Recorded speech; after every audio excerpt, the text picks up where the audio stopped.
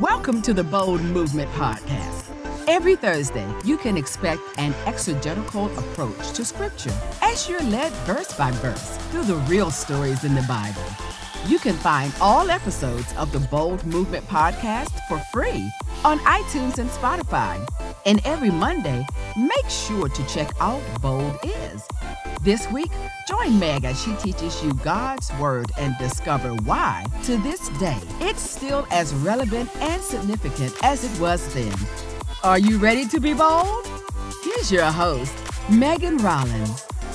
Hey there, and welcome back. In this episode, we're going to work through Esther chapter 3, and it is really easy to get lost when studying, so let's do this together. All right, ladies, I am so excited to talk about Esther, but before we dive in, I need to introduce you to a new character in the story. You see, all good stories have a villain, and in this case, his name is Haman. Haman weaseled his way into a position of power, so let's read and see what's up. Today, we're going to be reading from the NIV. Verse 1. After these events, King Xerxes honored Haman, son of Hammedatha the Agagite, elevating him and giving him a seat of honor higher than that of all the other nobles. So listen to this. Haman was an Amalekite, okay? And this is very important, especially as it relates to the relationship, or lack thereof, he has with Esther and Mordecai. You see, according to the Holman Illustrated Bible Dictionary, the Amalekites had attacked the Israelites in the wilderness and were therefore cursed. And this happened in Exodus 17. And you can read that in verse 14. In 1 Samuel 15:8, Saul destroyed all the Amalekites but King Agag. And since the Lord had ordered the complete destruction of the Amalekites, Samuel, Saul's priest, rebuked Saul for his disobedience and reported God's rejection of Saul as king. Then Samuel himself executed Agag.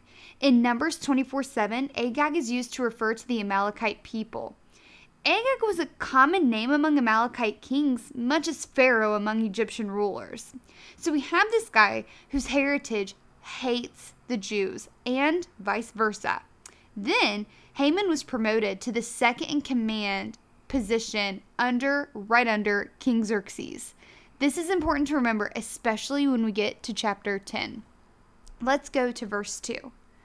All the royal officials at the king's gate knelt down and paid honor to Haman, for the king had commanded this concerning him. But Mordecai would not kneel down or pay him honor. Does this situation sound familiar at all? Perhaps we can spot some similarities between this and our friends from the book of Daniel. Shadrach, Meshach, Abednego, Daniel himself. Verse 3. Then the royal officials at the king's gate asked Mordecai, "Why do you disobey the king's command?" Day after day they spoke to him, but he refused to comply. Therefore they told Haman about it to see whether Mordecai's behavior would be tolerated, for he had told them he was a Jew. So let's talk about the king's gate so you get an idea of what's really happening here, like a visual.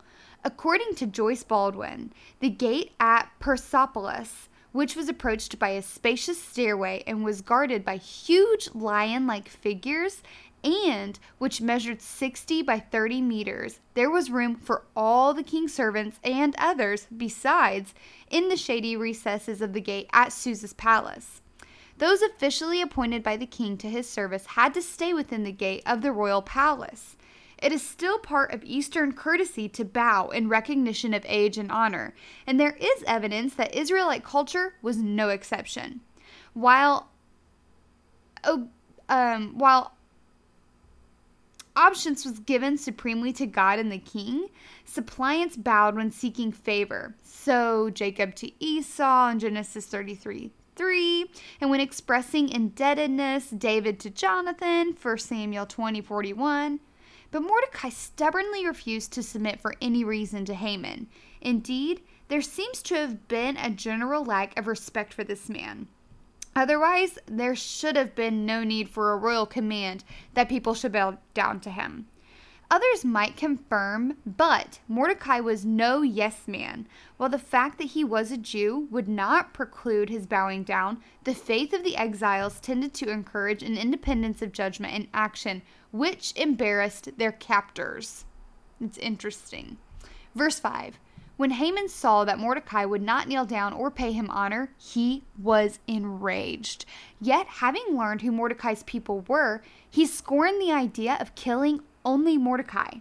Instead, Haman looked for a way to destroy all Mordecai's people, the Jews, throughout the whole kingdom of Xerxes. Let's note here that Haman was so filled with fury that he not only calculated vengeance on Mordecai, but also on his entire race. Okay? Verse 7. In the 12th year of King Xerxes, in the first month, the month of Nisan, the pur, that is the lot, was cast in the presence of Haman to select a day and month, and the lot fell on the 12th month, the month of Adar. Guys, listen to how strategic and sovereign God is. According to Karen Jobes, in Proverbs 16:33, the goral, or lot, is mentioned again.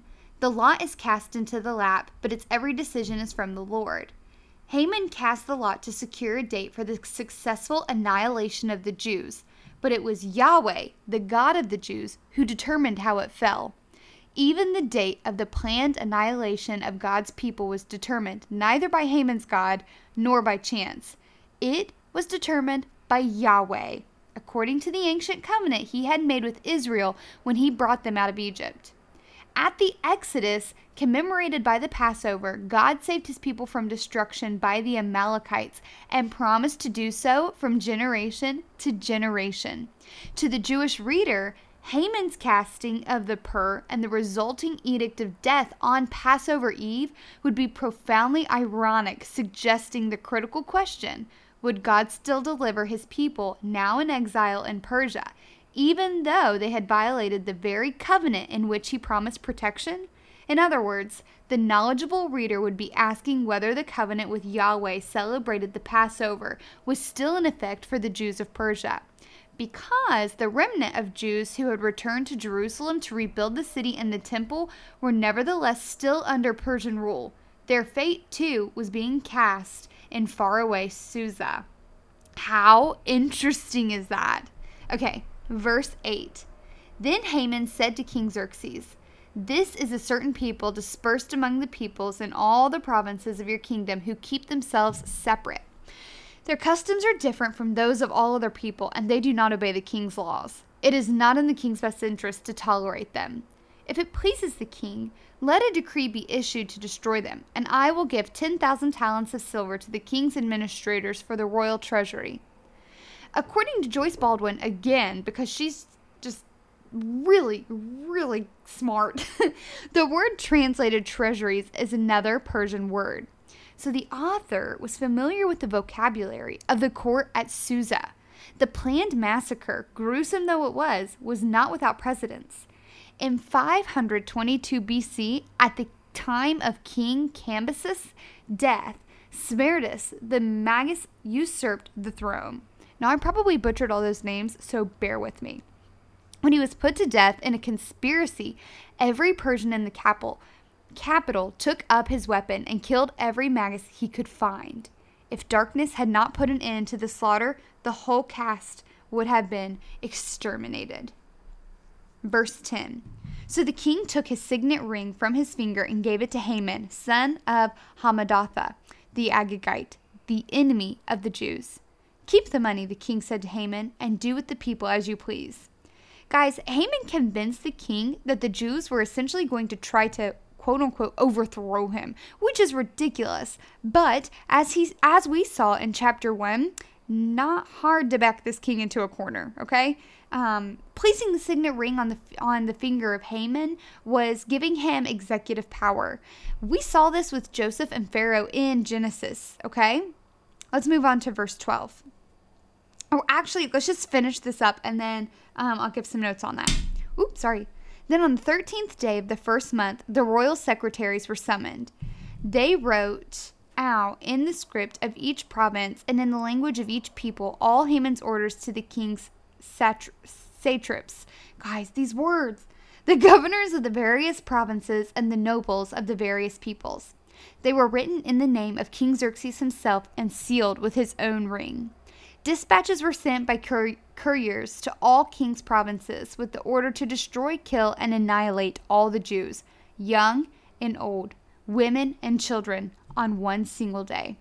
The 13th day of the 12th month, the month of Adar, and the plunder their goods. A copy of the text of the edict was to be issued as law in every province and made known to the people of every nationality, so they would be ready for that day. The courier went out, spurred on by the king's command, and the edict was issued in the citadel of Susa. The king and Haman sat down to drink, but the city of Susa was bewildered. Look, I know I've quoted her a lot, and I'm actually going to basically read an entire page out of this commentary because it was so good and I didn't want to mess it up. So let's see what Karen Jobes has to say, because this is very, very interesting. The New Testament book of Revelation portrays the worldly powers of the Roman Empire as an ugly beast who demanded worship and who received his authority from the dragon. The beast was given a mouth to utter proud words and to make war against the saints and to conquer them. And he was given authority over every tribe, people, language, and nation. Revelation 13:5 and 7, emphasis added. Everyone whose name, I said emphasis added as if you guys were reading it with me. I am so sorry. Everyone whose name was not written in the book of life, those who did not belong to the Lamb, bowed down and worshipped the beast. Those who refused to bow put their lives in jeopardy. Satan, the dragon, drives the beast of world empires to demand respect and to destroy those who refuse it. When he was in the desert, Jesus himself endured Satan's demand to be worshipped. In Luke 4:5-8, Satan displays all the kingdoms of the world and said to Jesus, I will give you all their authority and splendor, for it has been given to me, and I can give it to anyone I want to. So if you worship me, it will all be yours. And Jesus answered, It is written, worship the Lord your God and serve him only. Jesus refused to bow down to Satan, and consequently, the worldly powers of the Jewish aristocracy, why can I not speak today, consorting with the Roman regime, were eventually turned against him at his crucifixion. An assault on God's covenant people at any time in human history is really an attack on the authority, power, and character of God himself. Although neither God nor Satan is mentioned in the book of Esther, there is a force at work directing the mighty power of Persia against God's people. It is a force that demands to be respected and honored, a force that is willing to destroy those who refuse. However, at even greater power is concurrently at work protecting, preserving, and saving the Jews from destruction. Both the power that would destroy and the greater power that would deliver from destruction are veiled in the actions of Haman and Xerxes, of Mordecai and Esther. Satan's rebellion against God and his people is played out in the lives of people whose individual decisions have far-reached consequences. Although Mordecai did not refuse to pay homage to Haman for explicitly religious reasons in the Esther story, he and even Vashti stand on the side of those who refuse to bow to the beast and who, as a result, suffer the crushing force of earthly powers driven by Satan. Guys, this truth still stands today. Power is one of the most common reasons people sin. Well, that's all for today's episode of the Bold Movement Podcast. Thanks for listening. Join us again next week when we talk about Chapter 4 of Esther. Make sure you subscribe to the podcast so you never miss an episode.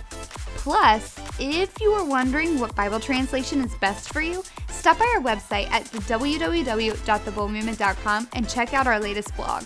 Until next time, go out and be bold.